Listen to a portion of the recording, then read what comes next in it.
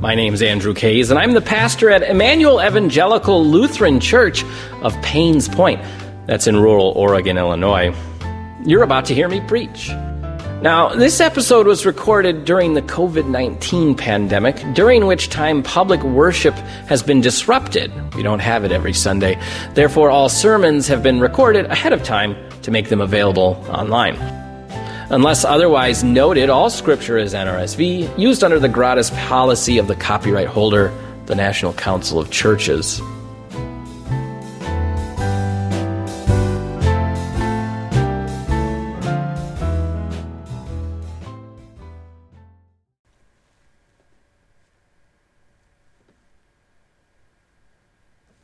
The Holy Gospel according to St. Matthew, the first chapter. Now the birth of Jesus the Messiah took place in this way. When his mother Mary had been engaged to Joseph, but before they lived together, she was found to be with child from the Holy Spirit. Her husband, Joseph, being a righteous man and unwilling to expose her to public disgrace, planned to dismiss her quietly. But just when he had resolved to do this, an angel of the Lord appeared to him in a dream and said, "Joseph, son of David, do not be afraid to take Mary as your wife, for the child conceived in her is from the Holy Spirit. She will bear a son, and you are to name him Jesus, for he will save people from their sins." All this took place to fulfill what had been spoken by the Lord through the prophet. "Look, the virgins shall conceive and bear a son, and they shall name him Emmanuel," which means God is with us. When Joseph awoke from sleep, he did as the angel of the Lord commanded him. He took her as his wife, but had no marital relations with her until she had borne a son, and he named him Jesus. This is the gospel of our Lord.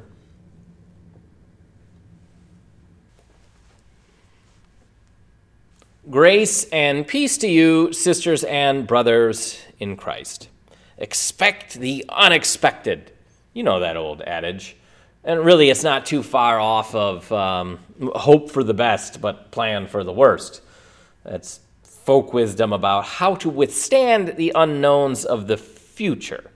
To kind of assume the worst or the thing you least expect is indeed what will happen. And that idea springs to mind as our story shifts in focus over to Joseph. See, while by Luke's account, which we'll have over Christmas Eve, Christmas Day weekend here, Mary is well aware of what's happening. Not just Mary, but several others. But for Joseph, at least here in Matthew, it seems like the news is a pretty big surprise. Here throughout Advent, we've had this constant theme of anticipation and how our worrisome anticipation, such as waiting for God's judgment, is subsumed by hopeful anticipation, such as waiting for the promised Messiah. For most of the people we consider during this time, whether it's the Israelites living in exile, the early church struggling to get by and get along, or Jesus' parents, some close relatives, John the Baptist, almost everyone is anticipating in one of those two ways, with dread or with hope, or both. They know God's coming, they prepare for it, they proclaim it. What does that mean for them? Well, that depends. But maybe not as much Joseph. And that's peculiar, because you might on the one hand think this is kind of unrelatable. It's hard to feel what Joseph is feeling. Angels delivering news of a miraculous birth with promises about who this child will be. That's not something we experience every day. I mean, that's not something most people will experience firsthand ever. And yet, on the other hand, this makes Joseph, in some ways, incredibly relatable, because when God acts, odds are we are caught by surprise. It's that unexpected stuff we couldn't plan for. Not only that, but if we boil down the news, as we have it here in Matthew, yeah, the news is miraculous, of course, but fundamentally, the news is something like this. Joseph, you are going to have a child, and you are going to raise that child. That's the kind of news that comes unexpectedly every single day. At least somewhere in the world today, somebody is getting that news. And that kind of news changes everything. It's news that keeps on changing everything, because even more so than before, you just cannot know what's going to come next. Life's full of surprises as it is. Children compound that. The unexpected bring about more unexpected things. Now, you may recall that some time ago, upon considering the Beatitudes, blessed are the meek, or common translation nowadays, happy are the meek, but nowadays, my preferred translation of that word, makarios, satisfied are the meek. Satisfaction is a measure of happiness, and it's the only one that continues to go up once you've got a certain level of income. Specifically, enough income to not worry about food or shelter and do some things that you enjoy. Satisfaction is the one that keeps going up because, well, you find satisfaction in travel, vacations, that sort of thing. Now, satisfaction is interesting because it describes experiences that are usually pretty stressful while you're going through them. But when they're over, you're glad you did it, and you strongly consider doing it again. Now, we've all had trips like that, right? Vacations where it did not at all feel like it was worth the money, the time, the travel, the energy, the stress, and yet, when next year rolls around, we're right back to it. Well, it turns out children are the other major contributor to satisfaction. Life with them is filled with these stresses, big or small, all along the way. And yet sprinkled throughout are these strong senses of accomplishment, of joy, what we would call satisfaction. Joseph hears that Mary is pregnant, and if he knows nothing else, he knows he's not the father, not the biological father, anyhow. They're betrothed, what we might call engaged. It's a legal distinction implying they will soon be fully married, but the cultural expectation was they did not engage in marital activities yet, and of course they would be exclusive to one another. Now, Joseph doesn't want Mary to be shamed any more than she has to, despite her having apparently wronged him. So he sets out to divorce her quietly. His first thoughts are not on the possibility of satisfaction, but instead on the implications of their situation. What will people say? Who's this other guy? What else is Mary not being honest about? How can I get out of this situation gracefully? All perfectly good and reasonable questions for a person in his position. So God intervenes by sending a messenger. In Greek, messenger is just angelo, something like that, an angel. Do not be afraid.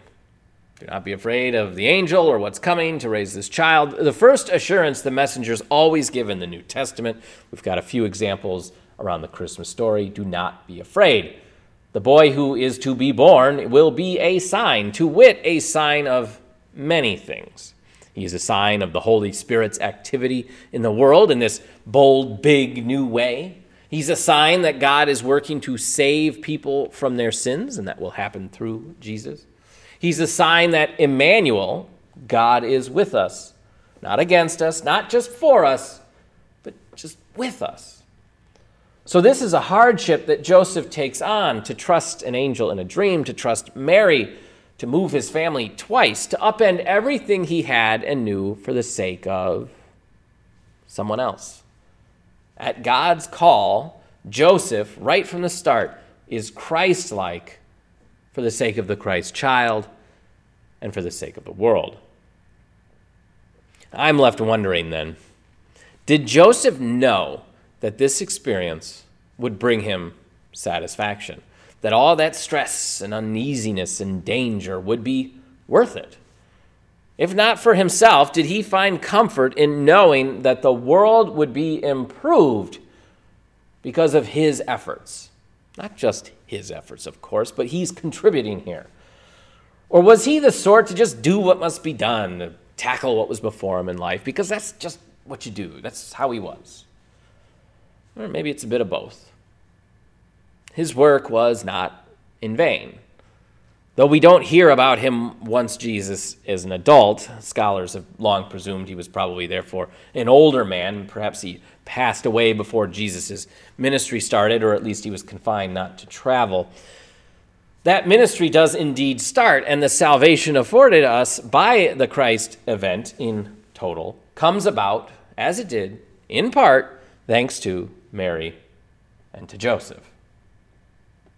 Now, again, this is a bit too miraculous of a story for us to see ourselves in it too quickly, too easily, right? And yet, at the same time, Joseph's experience is, at its core, if we boil it down to some of the fundamentals here, is awfully relatable. Those who take on a parental role for children experience that stress turned into satisfaction. They can see how the world is altered, if only our small corner of it, by keeping children safe and directing them to make the most of their lives so that they bring more good into the world than they would have without you. We can see in them a sign about what God is up to, assurances of the future, and more.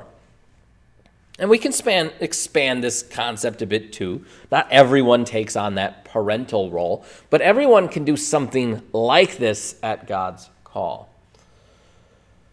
I was reminded this past week at a funeral service about Jeremiah, another one of those prophets that speaks in regards to this Babylonian exile. He was preaching to people who were without hope. Everything was falling apart. And in response to this context, Jeremiah goes out and buys a vineyard. And that's a peculiar thing to do because a vineyard is something that would take years of work to ever see any positive returns. So he's not sure at all if he would see the results of his labors. And yet he goes ahead and does it anyway. He hoped for the best, even if he was planning for the worst. He anticipated judgment, but also lived his life in hopeful anticipation. I'm reminded as well of a story that may or may not be apocryphal. Martin Luther may or may not have actually said this, but when he was asked, what would you do if you knew the world was ending tomorrow? He said he would plant a tree and take a nap. You keep on living like you were going to live because when you plant a tree, you know you probably won't see it in its fullness, depending on the kind of tree, of course. So Joseph was doing something kind of like that, embodying Jeremiah's example, Luther's advice.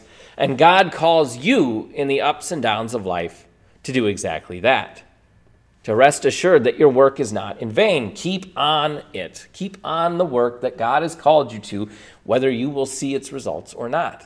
The influence you have on your community, your congregation, your family, the world, it may take root in fruitful new ways well after your time on earth is done. Whatever God is calling you to, and however well it's going, whether you find yourself stressed or satisfied, in dread or in hope, hear the messenger of God tell you the same thing they told so many before. Do not be afraid. God is with us. God is here, and yet God is to come. Amen.